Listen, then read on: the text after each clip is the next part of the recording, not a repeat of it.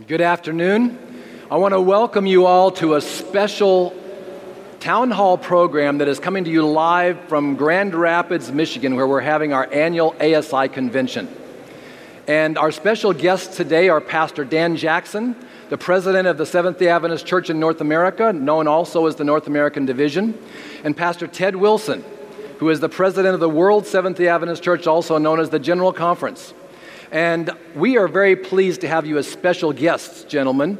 And I want to, on behalf of the ASI Officer Group, welcome you to our convention and glad that you are here. And would like to have you give a greeting, if you'd like to both our audience that is watching by television and the live studio audience we have here in this hotel. Well, it's a great privilege to be here at the ASI Convention and to see so many friends and those who are very strong supporters of God's precious Word and the last day message for this troubled world of ours. And it'll be a privilege to chat with you today about some of those things. We're looking forward to that, Pastor Wilson. Pastor Jackson. It's always good. One of the best parts of my job is to meet God's people. And so it's good to be here. And I'm thankful for the opportunity to sit and talk and discuss issues that are very near and dear to the hearts of Seventh-day Adventists. And of course, those who are in our studio audience today don't need to be told who ASI members are. But those who are watching on television, you may need to be reminded, just to let you know, ASI members are Seventh-day Adventist lay people who are business people or who operate ministries. And these individuals are here gathered in a convention, a series of conferences and meetings that are designed to help them know how to join together more effectively with the leadership of our church. And one of the things that, in case someone who is watching may not even know, you may not be a member of the Seventh-day Adventist Church, I'd like to ask you, Elder Jackson, what is a Seventh-day Adventist?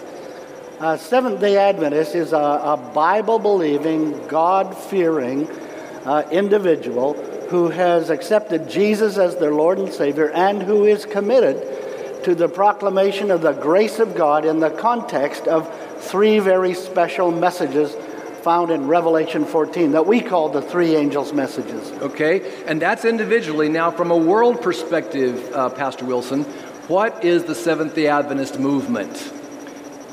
Well, Dan, it involves over 18 million baptized members and many, many more children and those who feel somewhat connected to the Seventh-day Adventist Church. The World Church has 13 world divisions, which are different regional areas, one of which is the North American Division. And we operate in about 208 countries of the world or so, multiple languages, helping in the area of better health, social activities, helping with young people and the challenges they face, helping in education, and most of all, spiritually. And of course, that emphasis is following in Christ's footsteps, where he ministered to people and helped people where they were hurting. And so we emphasize the physical, social, mental, and spiritual realm. And the Seventh-day Adventist is one who simply follows God's leading and realizes here on this earth it's time to share with people the good news that Jesus is coming. Amen. And one of the things that we have been known for is, I've heard the phrase, and of course we're all familiar with it, that Seventh-day Adventists are people of the book. And when we say the book, we're talking about Scripture. And for a Seventh-day Adventist, how important is the Scriptures, Pastor Jackson? You know, Seventh-day Adventism in reality comes out of a long heritage of Protestantism. And when the Reformers back in the 16th century talked about the Bible, they talked about it as the sole rule of life and faith and practice. And for the Seventh-day Adventist, how important is this book to us? We find the grace of God and the goodness of God in this book, and we find those messages that are unique and specific that God has asked us to give to the world. So it still is the sole rule of faith and practice. If I can just Please. add, probably one of the biggest objectives that the devil has is to neutralize the effectiveness of the Word of God. Right. And he can do that in different ways, helping people to pick apart the Bible using their own educated status and believing that they know how to somehow rearrange things or decipher what is truth and what is not. Another way is simply to get people to ignore the Word of God. So he can do it in different ways, attacking it or helping even Seventh-day Adventist Christians to ignore the need to study God's Word every day. You know, Dan, I believe that the time is coming when all people will not be able to trust their senses. The devil is very clever. He's very cunning. He knows how to fool us, to trick us. And if our lives and our understanding of God is not based upon this book, we can so easily be deceived. So we can't trust our senses. We have to rely on what the Word of God says to us every day. And of course, in the world that we're living in, there's a cultural shift. It's almost like a runaway train in some descriptions that I've heard. And where people are looking at experience in their lives, and they're actually charting new courses without the Word of God. It's around us in the culture, but it's also in Christianity, in churches. And one of the things that we're going to do here, there are elephants in the room, and we are going to be talking about the elephants that are in the room because these are real issues. One of the things that we have all seen this summer is the announcement, church after church. And I'm not talking about Seventh-day Adventist churches. I'm talking about other Protestant denominations. There have been news release after news release of different groups that are now saying we are going to embrace what is commonly talked about as the gay marriage issue or LGBT issues. And that popular thing, in fact, there's only one denomination that did not go that way from all the announcements that have been made this summer. But where do Seventh-day Adventists stand with regard to issues, I guess I would talk about it in terms of even a little larger, the whole arena of human sexuality? We have people that are talking about pornography and pornography addictions, especially among certain age groups of people. Also the gay lifestyle, the gay marriage, etc. How does that relate in Seventh-day Adventist thinking and leadership, how you look at that? And I'd ask you first, Elder Wilson.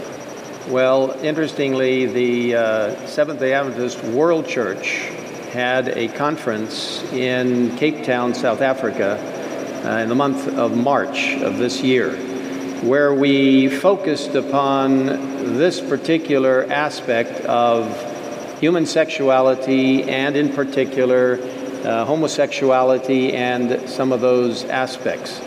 And the Seventh-day Adventist Church is very clear on its position regarding homosexuality and areas related to that.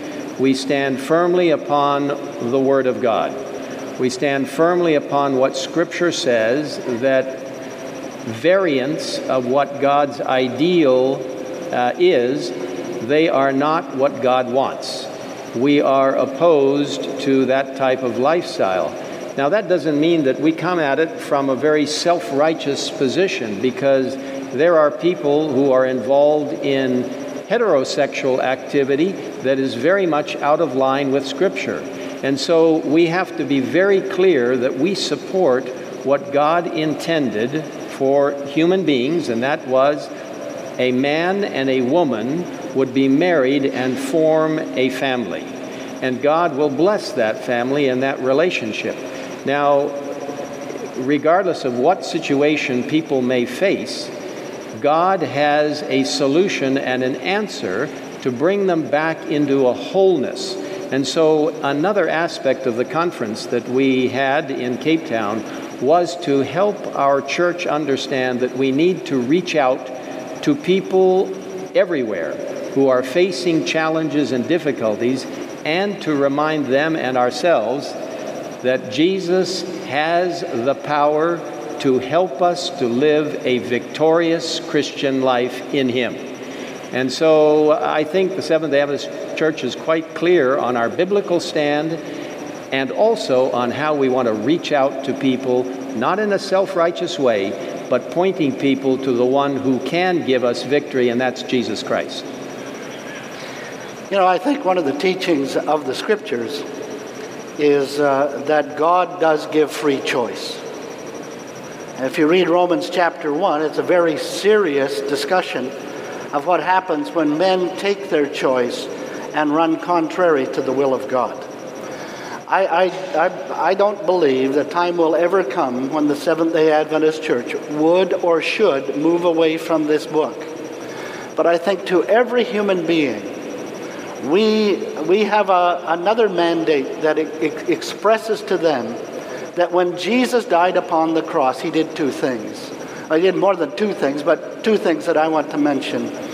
He overcame the power of the grave. So no matter what happens in my life, if I die in the faith of Jesus, I know he will raise me again. But the second thing that Jesus did at Calvary was to overcome sin. So that for every person, no matter how pained they are right now, how challenged they are right now, the reality is that Jesus offers freedom to every human being. And I think in our approach to this whole question, we need to acknowledge that if there is any hierarchy of sin, the number one on the list is pride. However, we reach out to every person, acknowledging that the Word of God sets a standard for us, and we ought never to compromise on this standard. So we pray for those individuals who may be caught in certain sexual problems, whether heterosexual, homosexual, whether it's a problem with pornography. We need to pray and reach out to them with the love of God, assuring them that they can have victory. And Pastor Jackson made a very important point there, that we need to reach out with the love of God. So compassion and love is very important, but then again, God's Word says something. And so God has to help balance that in a beautiful way, but never should we be mean-spirited or angry. We should reach out in true Christian love, pointing people to the source of all victory, Jesus. Amen. And of course, one of the things that the devil has done in his entire great controversy plan is to try to normalize sin in any way that he can. And I'm thinking right now, Pastor Jackson, you mentioned, someone who might be struggling with a pornography addiction. And incidentally, that's not just a male-only issue. The statistics show that there are a number of females that are caught in that as well. And if there's someone here in this audience or someone who is watching us right now that may be struggling with that and feeling ashamed or sorrow and not wanting to know what to do, what would you say to that person, Pastor Wilson? Well, first of all, I think one has to recognize that there is a being, and that is God himself, who wants to create a restoration of wholeness in all of our lives. And so God, first of all, needs to be looked at as someone who can really help in a situation like this. And anyone who's suffering from that kind of an addiction or that challenge, they need to recognize that the first thing they need to do is to come to God and accept that God will help them and give them assistance and encouragement. But I'd like to encourage anyone who is facing some of those challenges to be able to go to Seventh-day Adventist websites, to be able to also contact a Seventh-day Adventist pastor or church leader, a local church leader, who can then put them in touch with very competent individuals who can help them work through some of those challenging situations. Because one of the worst things that a person faces in a situation like that is that they feel rejected, cut off, or that there's no hope. And there is a lot of hope. Yes, there is hope. Pastor Jackson, would you like to add to that? Well, sure. Years ago, Del Delker sang a song, and the first words or the chorus was, "Never give up, Jesus is coming. It's the darkest just before dawn." And it is true, we live in the context of the imminent return of Jesus. But for the person who is struggling, who feels, as Elder Wilson had said, on their own and isolated, you're not alone. You're not alone, because Jesus has promised to be with you in that situation. and He will give healing if you surrender your life to Him. You know, the scriptures say, you will search me or seek for me and you will find me when you search for me with all your heart, and I will be found of you, says the Lord. So no matter how deep the problem or how enmeshed the habit, God can give deliverance. Amen. I want to move on to another topic because our time will get away from us. One of the areas where we got many questions had to do with the women's ordination issue that is before the church right now. And I have a question I would like to ask in this way. You know, many of our lay people may not be fully understanding the process that the church uses to wrestle with these kind of issues. We know that there are commissions that have met. We know that this coming fall there will be annual council where I'm certain that this will be discussed. And of course, next year at this time, we will have already been through the General Conference session of 2015 in San Antonio. My question, and I would like for both of you to be able to respond to this, is what will be the impact upon the church? And I'm going to start with you, Pastor Jackson. What will be the impact upon the church in North America, A, if the church votes to ordain women, and B, if the church votes not to ordain women? What would be the impact of the decision upon North America? Dan, I want to preface my comment by saying that I believe there are God-fearing, God-honoring, Bible-believing Seventh-day Adventists who find themselves on both sides of the equation. And I think we need to look at it from that perspective. Okay. No matter what the outcome of the annual council and the General Conference, there will be individuals in North America, and I'm speaking only for North America, but I'm assuming in other parts of the world too, that will be highly disappointed regardless of the outcome. There is not just one point of view, I don't think, in most divisions. Let's not get into that. Yeah. But in North America, there's not just one point of view. So no matter which way the discussion ends, there will be some great disappointment. I will tell you plainly two things. Number one, I believe that God has given us the inalienable right to make choices, to look into His Word, to study it and understand it. And as we do that, we need to surrender our lives to God and give our lives to Him. But when it comes to this matter of what will be the impact, I think that there will be some fundamental decisions that all of us will have to make, every one of us, no matter which side of the equation one might sit. And that is, we will have to make a decision. Is this God's church or isn't it? Did God call me into this movement? So the impact, I believe, or at least the impact may be that there's a lot of disappointment, there may be some anger, there may be alienation and so on. And yet, what do we do about that? That is my issue at this point in response to your question. What do we do about that? We anchor in Jesus Christ. We acknowledge that this is His church. This is His movement. And we come to the place where we say, I want to be a part of the movement that heralds the messages of the three angels, and no matter what happened at a general conference or an annual council, let me focus on the driving mission of the Seventh-day Adventist Church.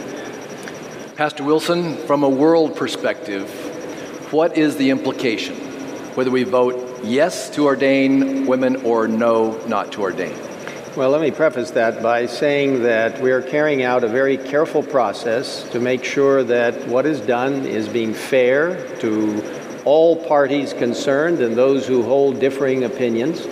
We have groups that have, of course, especially one group recently that is very carefully studied from Scripture and from the writings of Ellen White, and in much prayer, to decipher exactly what the positions are. Well, people end up holding different positions. So how do you move that process along? And we will be providing materials of different perspectives to all of the delegates coming to the annual council, those who are official representatives at the annual council, members of the General Conference Committee. And we will be engaging in some very careful prayer approaches and a listening to each other. Now, one of the main things that we want to do is to make sure that people don't become too over anxious and emotive, because this is a very challenging subject, and people can become extremely almost angry, agitated, on either side of the question. And we want the Holy Spirit's presence in a very careful way, as I think all do. So the process will be very carefully done. We will be listening, we will be praying, we will be talking, and no one, by God's grace, will be shown any kind of depreciation for their own self-worth and their own positions. We are looking towards a situation where we will probably have to take some kind of a vote. We don't have the luxury of having the high priest with the Urim and Thummim and asking a question. We don't have a living prophet with us to ask. We do have the Holy Spirit, and the Holy Spirit will lead us into all truth. What I think is the most important thing, even beyond what will be decided, is, as Pastor Jackson has said, how will you react, one way or the other, regardless of what decision is taken? Will you understand that you are part of the body of Christ, and that there's a bigger challenge and opportunity for the church, and that is the proclamation of the three angels' messages? Are you willing to be part of that, even though you may not agree with a decision that's been taken, one side or the other? And I think as we move into this, we're going to be emphasizing more and more the need for unity in the church, and not for disgruntled groups to run off into one corner or off into their own direction. And, one wonderful thing, recently Pastor Jackson and I got together, and we had a real time when we just talked to each other's hearts. And we may not agree on every single little thing in life, but we are agreed on the very important fact that we must be united in the mission of the church and the prophetic mission God has given to this church. And so we're excited about that aspect. So I ask for your prayers as we move into this whole process, and ask that the Holy Spirit will give us true compassion and understanding for each other, but then to live with the vote that's taken. And I guess I would ask our audience today, how many of you will be praying with Pastor Jackson and Pastor Wilson on this process? Thank you, all these people here, and I'm sure those who are watching from home, you will be praying as well. I want to move to another question that's come in. And by the way, just so you know, we've had, I think, 60 or 70 questions that have been submitted to us. We're not able to get to every one. We've grouped them in different ones. But one that came up is interesting. And the question is, what about this rumor that we hear that the NAD, the North American Division, may be moving or planning to move out of the GC building? Elder Jackson. Well, that's a fair question, and I don't think it needs any speculation. Every organization needs to grow and needs to do what I call self-differentiate. The General Conference and the North American Division, and I think Elder Wilson is the one who uses the word, have enjoyed for many years a symbiotic relationship. I don't see the need for that to end. I don't believe that a desire to move to another location is a reaction to the General Conference or a wild child saying we're going to go and do what we want. But every organization has need for its own structure and its own delivery of mission. The North American Division, just as it says, when you look at the formal title of the NAD, it is the North American Division of the General Conference of Seventh-day Adventists. And so there is a natural symbiotic relationship, and that ought not to end. But yes, to be frank, we are contemplating a move to another part of either the area that we're in right now or somewhere in the United States where we feel we can deliver the mission of God's church to North America. This is about mission. It's not about rebellion. It's not about pushing away. It is about mission and mission delivery. And that is a key thing that we are working hard toward because we believe Jesus is coming. And we need to do what is most effective and most efficient for his work. Okay. And we're not pushing them out. We'd like for them to stay, but they're looking at it, and we want the best for the mission, the prophetic mission here in the North American division. And we'll just leave it in God's hands. We'll see what happens. Here's another question. Brethren, I do want to say that the brethren have said to us, we don't want you to go, but we will support you in your move. So we're not leaving in any kind of animosity and we're not leaving. We are studying it carefully, but that's the story. Okay. Well, now we know. We've heard it straight, the straight testimony, as we say. You almost said from the horse's mouth. I almost did, but I didn't. I caught myself. Another question. Do we still believe in the spirit of prophecy in this church? Pastor Jackson, and then let's let it, Pastor Wilson. I have believed for so many years that the greatest unifying force in the Seventh-day Adventist Church has been the writings of Ellen White. And I believe that at this very minute. We need the counsel that we can give. We do believe in sola scriptura. But everything that God gifted us with through the writings of Ellen White shines a light on this book. And so for us to say in any way, well, we can just lay those writings aside, would be very wrong and inappropriate. And that would be, in my opinion, a trick of the devil. That gift was given for us till the day that Jesus comes. It is a blessing to us, and it is an enlightenment, as I've said, on the Word of God. Pastor Wilson. One of the very specific characteristics of God's last day church, as outlined in Revelation 12:17, two of them, keep the commandments of God and have the testimony of Jesus Christ.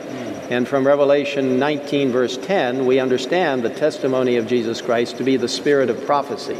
And we believe that the writings of Ellen White were inspired fully by God, and that they are just as relevant today in 2014 as they were 100 years ago or more.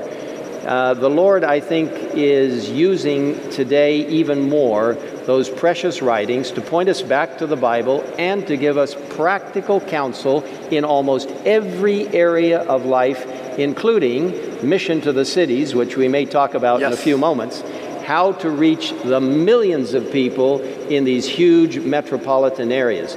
So, yes, the spirit of prophecy, as I like to say, is one of God's greatest gifts to the Seventh-day Adventist Church. It is just as fresh today as when it was written. Amen. Amen. Amen. The single area that had the most questions that came in during the time when people were able to put their questions in for this town hall gathering had to do with the whole arena, and I'm going to use several different words: contemplative spirituality, spiritual formation, etc. This whole idea of the blending of different elements together in kind of a new age kind of a thing. And I guess what I want to ask is this: what about movements? How should Adventists, how should we here, other Adventists, relate to movements that draw us away from the distinctive beliefs and the prophetic vision that God has entrusted to us? And I'm going to start with you, Pastor Jackson. Can I tell you a story? We love stories. It's a funny little story. Okay. Years ago, I was a baker. I used to go into the bakery first thing in the morning, and I would make mince tarts. And the mince tarts, were sent from the bakery to a restaurant in downtown Victoria, British Columbia, where British ladies would sip tea and eat mince tarts. One day when I went in to mix the mince prior to taking them out, they felt a little stringy. But I nonetheless took the materials away. Then the second day I did the same, and it was a little more springy. By the third day I said, something's wrong with the mints. You know, I took the whole bucket out, and I've got a big tray, and I scooped it out onto the tray and discovered there were 7 dead mice in the mints. Now, those ladies in that tea downtown Victoria, they were sipping their tea, and they thought they were eating regular mince tarts. They looked like mince tarts, they smelled like mince tarts, they tasted like mince tarts, but they had the addition of the entrails of 7 mice in them. This is true confession time. I want you all to hear. This is true confession time. You know, you may see things that look like they're truth. They may smell like truth. They may feel like truth. But if they do not sit based on this word, they're not truth. So when there are calls or enticements to embrace some other teaching or some other word, we test it on this book. And we ought never to move away from the plain teachings of Scripture. No matter whether somebody tells us they've got a unique way to pray, or there's a church that is building kind of a syncretistic way of embracing Islam and Buddhism and Hinduism and Christianity. No. Rely on what is the reliable God's Word. So that would be my answer. Okay, Pastor Wilson. We need to be prepared that in the very last days of Earth's history, which I believe we are living in right now, I believe fully that Jesus is coming soon. In these days, the devil will try to throw every possible curve at anyone who is interested in truth, and especially at Seventh-day Adventists. So there are going to be all kinds of winds of strange, aberrant understanding of what people think is truth. Also, there will be renewed efforts on the part of the devil to deceive people into thinking that there is revival, when in reality the revival is not based on the Word of God, as Pastor Jackson has mentioned, but it is based upon emotion. It is based upon an existential kind of approach. We need to be very careful about anything that cannot be proven from Scripture, that is not based on a cognitive understanding of the Word of God, because from day to day you can feel all kinds of different ways.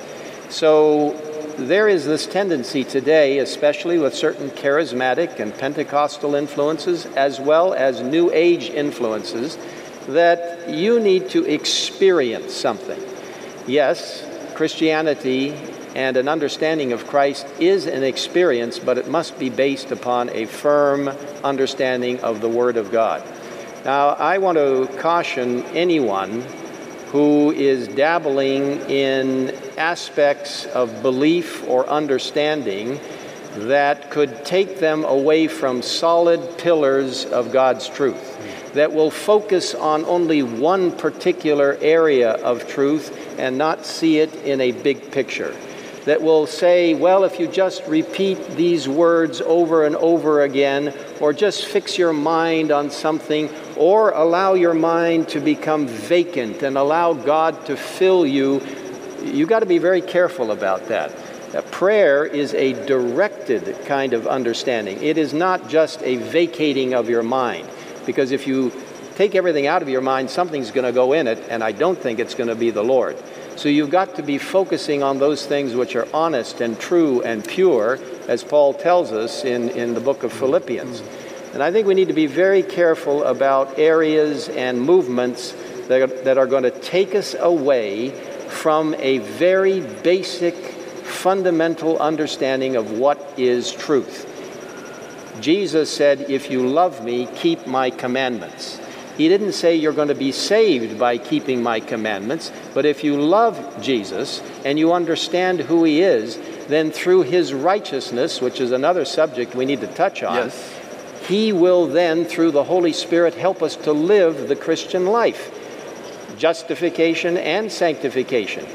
and movements are afoot which will take people away from this precious word and a literal understanding of God's word. You know, we're told we ought to read the Bible as it is, not try to impute all kinds of different ideas to it. If there is a mixing of truth and a mixing of human understanding with the Bible, stay away from it. If there's something that's overly emotional and taking you away from a cognitive understanding of God, stay away from it. Stay with God's Word and the spirit of prophecy. You will not be disappointed. Okay. Now, I would assume, based upon the answers both of you have just given, that if someone hears someone say, well, listen, let's go for a whole year, no spirit of prophecy, and only talk about the stories of Jesus, not the teachings of Jesus, but the stories of Jesus. What should there be red flags going off for that individual when they hear something like that? Why would you ever want to limit yourself to the amount of truth that God has made available? I think we need to be individuals who will draw on everything possible that is fully truth in order to have a full experience in Christ. Okay. You know, I tell people all the time, and it is my belief, there's only one true north in the Seventh-day Adventist Church, and his name is Jesus. However, having said that, I think it's important to know that Jesus said he would give us the Spirit, and when he, the Spirit of truth, is come, he will guide you into all truth. So to limit ourselves to just one aspect, to talk about the stories of Jesus and not the teachings of Jesus, to say, I accept you as Lord, but I won't let you lead me. Wait a minute. You are limiting not only your own exposure to truth, but you're limiting the access that God can have to your mind.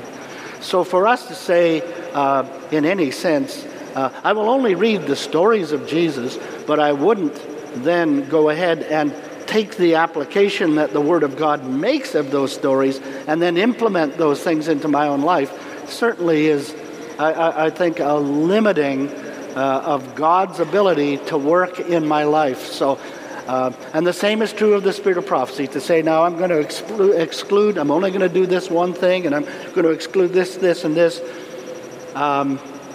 I would like to be able to give an illustration. It's just not coming to my mind, but it would be unfortunate. Anyway, I can't think of it right now. But, okay. But let me also try and encourage people to stay away from the fallacy that somehow the doctrines of the church, in the Seventh-day Adventist Church we have 28 fundamental beliefs, that somehow those are dry and legalistic and really have no relationship to Christ. And that all you need to do is just talk about Jesus, and that's really about the extent of what your experience should be. I want to tell you that every single one of those 28 fundamental beliefs has at the center, at the core of that belief, Jesus Christ, Amen. Who is the Word. Amen. Amen. Amen. And if we teach them or we understand them in a way where Jesus isn't in the center, then we need to restudy them again. Right. That's right. I think there's a lot of people that would agree with that just now.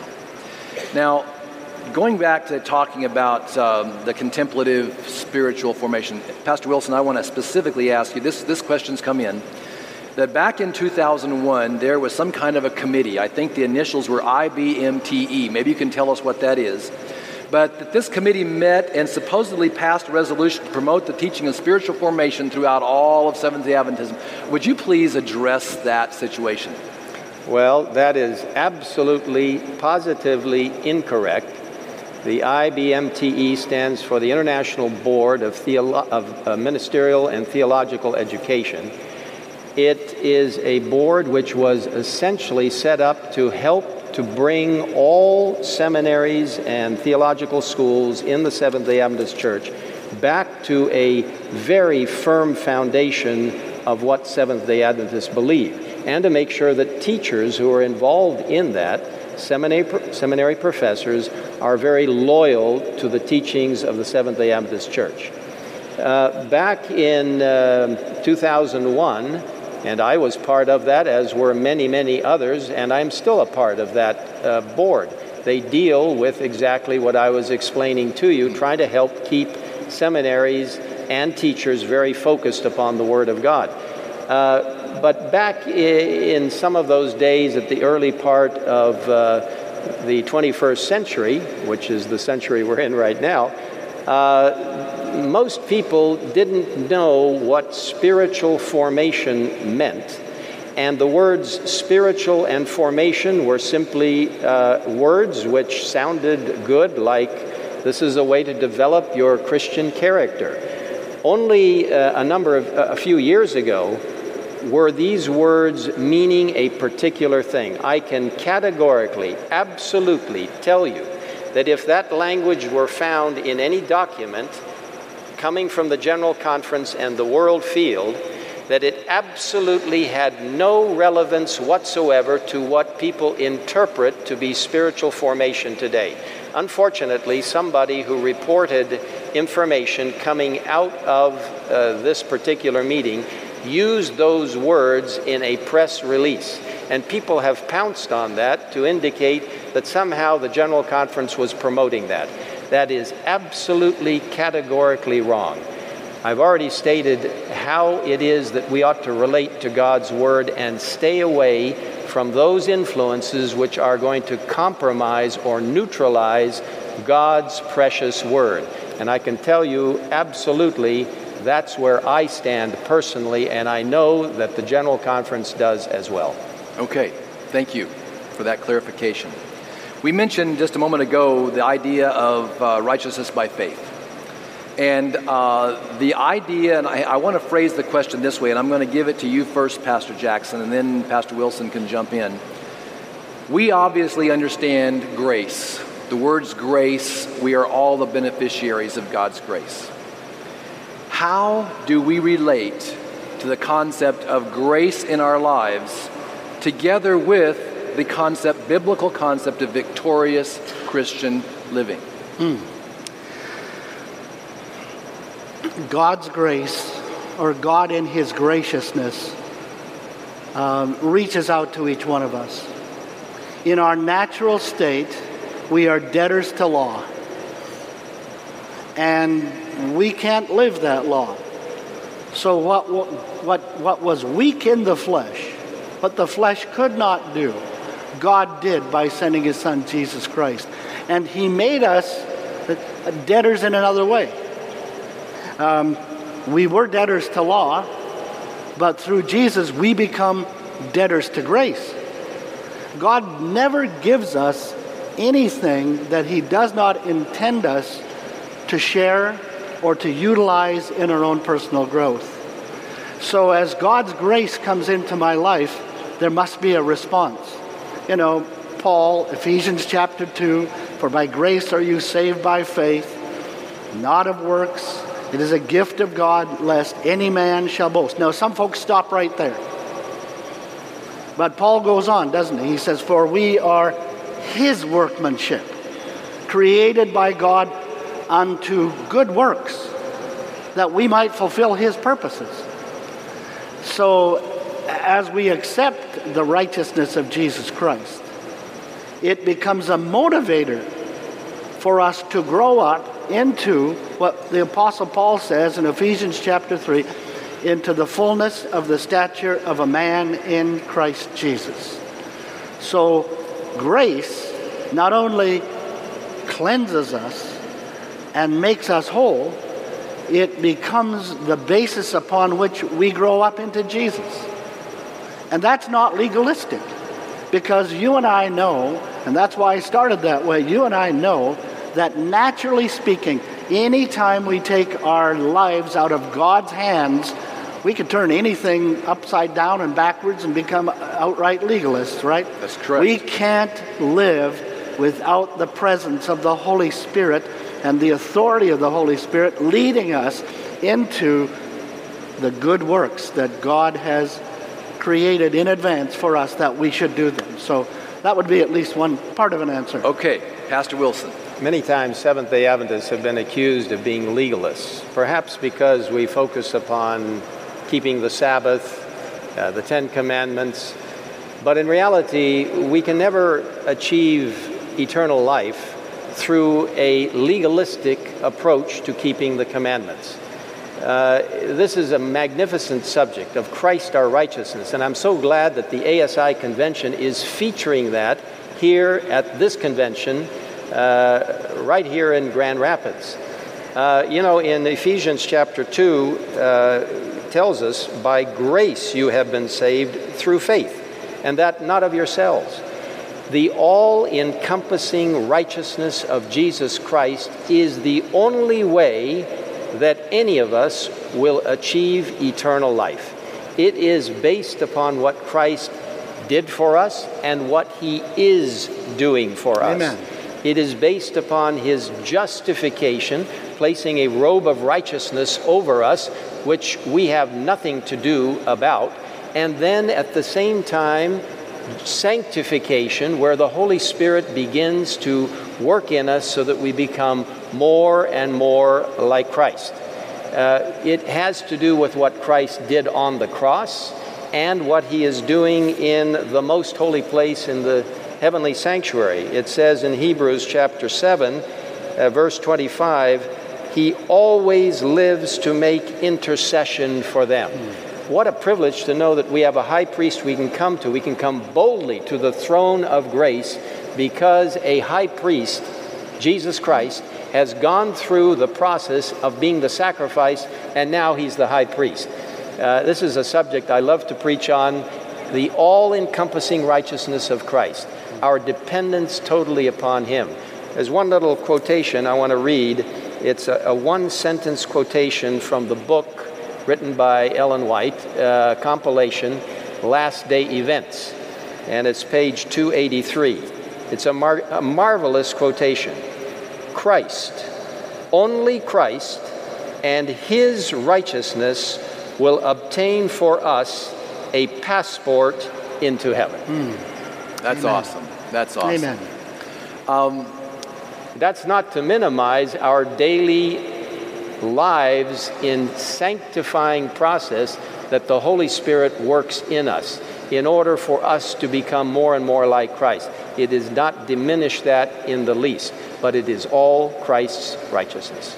And that I think about myself, and I'm sure that many of the people in our audience and many of those of you who are watching on television at home or on YouTube on the internet, we wrestle with things. This is real life. But because the grace of God and he is all sufficient for us, can we expect to live victorious? See, the words justification and sanctification are great words and they mean things, but to me, what does it mean to live victorious? And I believe I heard you say it in almost those words. Amen. Paul makes the statement in Philippians chapter 1, being confident of this very thing, that he who has begun a good work in you will also complete it until the coming of the Son of Man. Yes. So can we grow up into Jesus? That's his plan. And we just open our lives to him and say, you take me and you use me. One little quotation, Steps to Christ, page 118. She says, Christ will never abandon the soul for whom he gave his life. So that no matter where we are, no matter how we feel, whether we're stumbling or we've fallen, God doesn't give up on us. We can grow up into Jesus. He will finish what he began. And using that book, Steps to Christ, if you look and read carefully, chapters 7 and 8, carefully read it, chapters 7 and 8, you will find answers to almost every question about this beautiful, all-encompassing righteousness of Christ. Amen. One of the things I want to do is hold up this little book. This is The Desire of Ages, which, if the camera can pull in on this is a special ASI edition of the book Desire of Ages, which we focus on as a giveaway. And in fact, everyone who has attended the ASI Convention here this year in Grand Rapids received one copy of this. I just want to say that these are available by the case to give away because the righteousness of Christ is beautifully portrayed in this little book as well as the book Steps to Christ. I want to talk about health because we're going to segue into global mission and the mission of the Seventh-day Adventist Church. And Pastor Wilson, what is the role of our Adventist health message in the whole arena of global mission. And we'll get more definitive down into the nitty-gritty of what global mission means. But how important is health, the health component of our mission? Well, 3 John verse 2 tells us that God wants us to be in physical health just as we are in spiritual health. Christ spent more time healing than he did preaching. In other words, the physical body, which God made, is an absolutely important vessel for which God wants to use in order to reach other people. Our minds are part of the body. That's why God has asked us to live healthy lives. We do not earn our way to heaven by being a vegetarian or a vegan or a plant-based diet. That helps us to be in better health so that our minds will be in better condition to receive the delicate inspiration on the nerve endings in the frontal lobes of the brain from the Holy Spirit.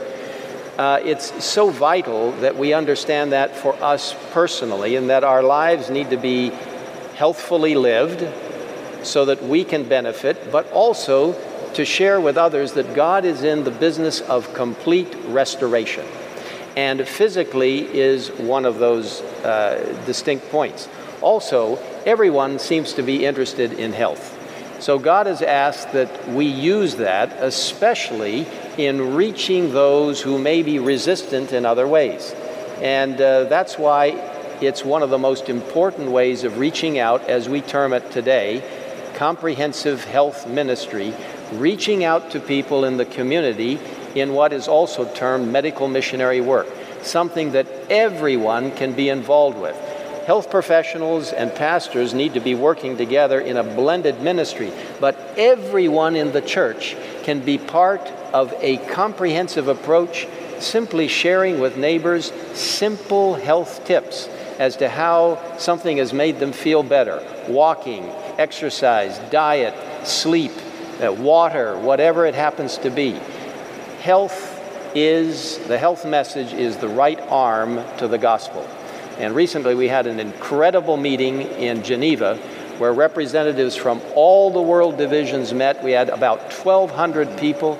So much excitement now about using this as the right arm to the gospel, entering the cities and helping people to better understand they can have a fuller life physically, mentally, socially, and spiritually.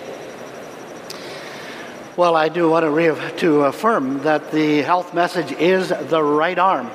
When you look at the ministry of Jesus and the compassion with which he reached out to touch broken and bruised people, where he healed them and he restored them, we find a model for ministry, don't we? Yes, we do. And in the North American division recently, we've seen some amazing events. Sponsored, one of them by ASI. Yes, Pathways to Health. Pathways to Health. You're going to hear a lot more about that. In San Francisco and Oakland, yes, where almost $4 million of free medical care was given to that community. And people lined up. They lined up in the streets of that city to receive free medical care. People who couldn't afford it. I think that's the process whereby we reach into people's minds to say, in a disinterested benevolence, where we say to them, God loves you and so do we. And so the health message, not only in a personal way, where we take care of our bodies and we do our best, and health is a continuum, isn't it? Not everybody is sitting on the same mile marker. We all grow at different rates. But not only is it vital to us, for the reasons Elder Wilson has given, but it is vital that we share that great news, that we can have a better life. We can have wholeness in our lives, spiritually and physically as well. And I want to just thank ASI for so many organizations within the ASI family that promote the right arm of the gospel. They are valued and appreciated, and the church wants to work much more closely with those entities. Amen. Will you all say amen to that? Also, you mentioned Bridges to Health. Right. That is actually going to be taking place again. It happened in San Francisco once, but in San Antonio in April of 2015, ASI members, together with everyone else who will join, will be doing that same health outreach in the great city of San Antonio.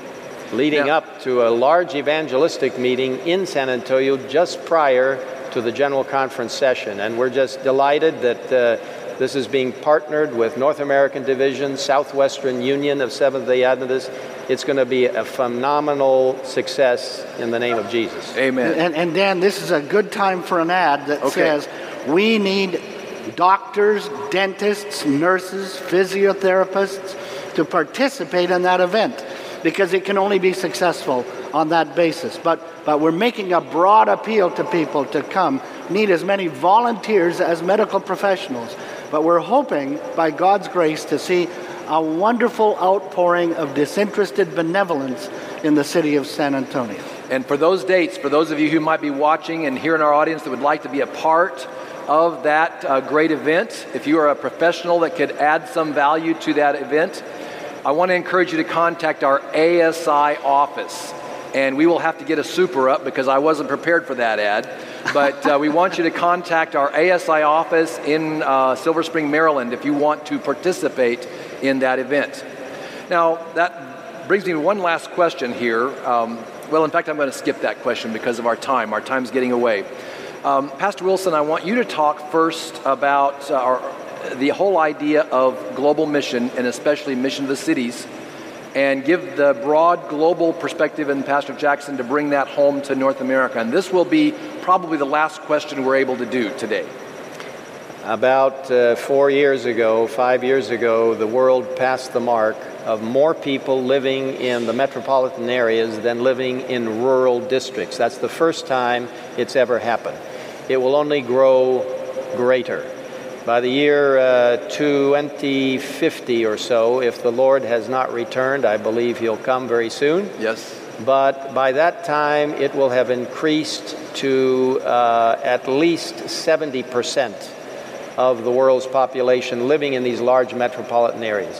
The church has initiated and has very wonderfully accepted the challenge of mission to the cities, of reaching these large metropolitan areas. Here in North America, all over the world, we are seeing divisions and unions and local fields take the responsibility of trying to organize in a creative way, following principles from the Bible and specific counsel from the Spirit of Prophecy as to how we can be able to penetrate these great cities. It's just so gratifying to me to see that church members are taking hold of this in a very dynamic way. We do have areas of the world which are heavily influenced by the Seventh-day Adventist message, and other areas where there is hardly anything. Just to contrast it, in some places we may have Seventh-day Adventists for every 15 or 20 people. In other places, it is an incredible ratio. In the Middle East, there are 500 million people, with perhaps only 2,500 Seventh-day Adventists. So you see the challenges not only in the 1040 window, but also in the developed world. In fact, Europe itself is now becoming a great challenge because of its materialistic, secular approach. North America, Australia, New Zealand, places where development has taken place and where people have lost perhaps their first love of the Lord, we are seeing great challenges as well. So the Lord is using so many people to be able to reach into some of these very challenging areas. So the mission field is not just over there anymore, it is everywhere.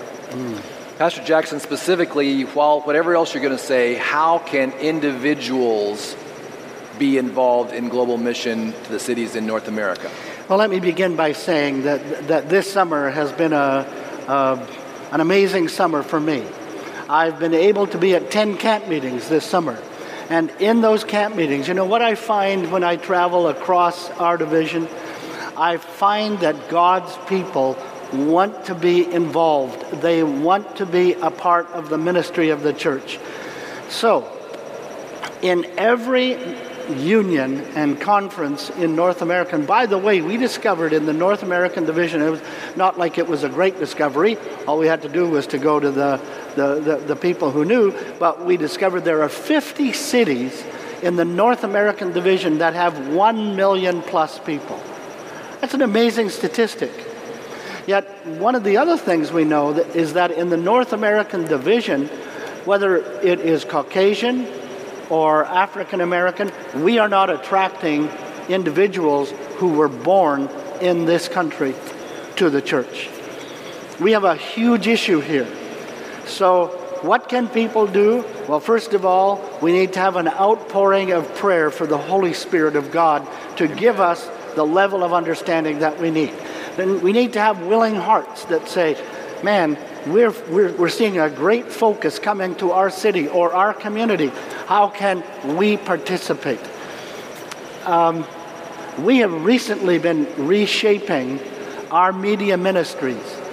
We did that not to save money, but to focus media on the large cities in our territory, along with the comprehensive health approach that Elder Wilson is talking about.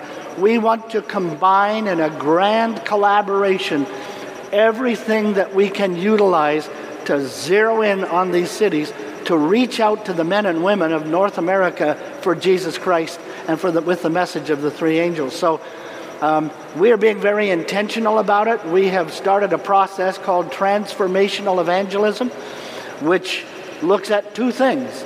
How may we transform the church into an evangelistic agency, not just a place where once every 5 years we hold 28 nights in a hall? How do we transform the church? And by doing that, how may we transform our communities by the grace of God? And that really is a kind of patchwork quilt of where we're headed in North America. We are very, very earnest and very desirous to complete the mission task that God has given us. Amen. Now we have just a few more minutes, so I'm going to slip one more question in here. There's been a lot of discussion about publishing, Pastor Jackson, and especially in North America. We know that our one of our publishing houses is closing. At least that's the report that we all read. And things are changing. You mentioned media, you mentioned health, but where does publishing for North America fit into this global mission for the cities? Well, first of all, let me say that Ellen White makes the comment, and we believe it, that the publishing work will go on right to the time when Jesus returns. Amen. Now, she doesn't say the printing work will go on, but she says publishing will go on. So we have a new arrangement. We have a publisher in the North American division known as Pacific Press Publishing. Our dream, and we are just in the process, we headed down the road, and then we because we're trying to understand how may we reintegrate into the minds of Seventh-day Adventists in the North American division that it's important for you and for me to be involved in literature ministry. How can I pick up that tract? How can I get involved with that social media where I can send things? You know, it's fascinating that ASI did what they did by slipping one of these in every packet. They didn't do it as a gift. They did it as a giveaway, so you could give it to someone else. But the goal in the North American division is how may we utilize the great movements that have begun with our young people in particular, who in the last few years have given out 68 to 70 million pieces of literature. How can we bring that together in a broad perspective, but involve our people, even in the local church, with giving out literature, truth-filled literature, to their neighbors and friends? Jesus is coming soon. We can't afford to leave anything out of the picture when we talk about reaching our community for Christ. Amen. In about 45 seconds, Pastor Wilson, give us a word of encouragement. Well, one of the most hopeful signs that Jesus is coming is to see what he's doing in the lives of thousands of people all over this world. Nancy and I have the great privilege of visiting many countries. We've just come back from a fairly long trip recently, and it is marvelous to see what the Lord is doing to re-energize His people and people in other churches as they focus upon last-day truth. So the hope that we have in Christ is truly a remarkable encouragement for all of us. And as Seventh-day Adventists, I think we can absolutely have great assurance that the best days are ahead, even though they're going to be the most troubling and challenging, but it means we can lean on the Lord in a more powerful way. And that's what He is longing to see happen. By God's grace, I'm excited, and I hope others are, because soon we're going to see that glorious return. Amen. Amen. Now, I just want to make a small statement before we go to a prayer. We're going to have a special prayer. I just want to say that, new things happen at ASI conventions. The DVD project was born here that has gone all over, and many other things you can point to here. I didn't get through a third of the questions that we had put in here, so maybe this is the beginning of something that we'll do more often. How many of you would like to hear some more questions sometime? This has been extremely valuable, and thank you both for participating in this. And I'd like to invite Pastor Jackson, if you will pray, and then if you will do a short prayer after that, just pray for each other, for our ministry, for the ASI members, for those people who will be watching this by television. Would you please? Sure. Oh God, our Heavenly Father, we thank you and we praise you for the magnificent gift of Jesus Christ, your Son, our Savior. Heavenly Father, you have called this church into existence to carry out your great evangelistic enterprise on planet Earth. I pray for our colleagues in ministry. I pray for Elder Wilson, for his leadership. I pray for our colleagues all around the world in North America.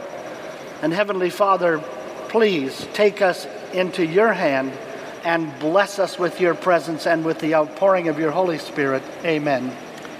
Thank you, Lord, for the opportunity of coming to you in a direct connection to heaven. Help us to remember that prayer is always available to us and that we need to lean upon you more and more as we come to the very end of time. We earnestly ask that you will bless the ASI organization and all of its various parts as they seek to share the precious love of God with others. We thank you for the righteousness of Christ, the all-encompassing nature of God's righteousness, which can bring us into a right relationship with the Lord now and for eternity. Lord, I ask that you will bless every viewer today on 3ABN. Bless each one who is hearing these words, and we ask that you will bring them to the foot of the cross and a complete understanding of what truth is as the Holy Spirit leads their lives. So, Lord, we look to the future now. We place it in your hands, and we rest comfortably there, even though we don't know how to proceed. We know that you do, and we rest comfortably in your care. Thank you for hearing us. Bless the North American division and every division around the world as we work together for a soon coming of the Lord, who is our Savior and our King. In Jesus' name we ask it. Amen. Amen. God bless. This media was produced by Audioverse for ASI, Adventist Layman's Services and Industries. If you would like to learn more about ASI, please visit www.asiministries.org. Or if you would like to listen to more free online sermons, please visit www.audioverse.org.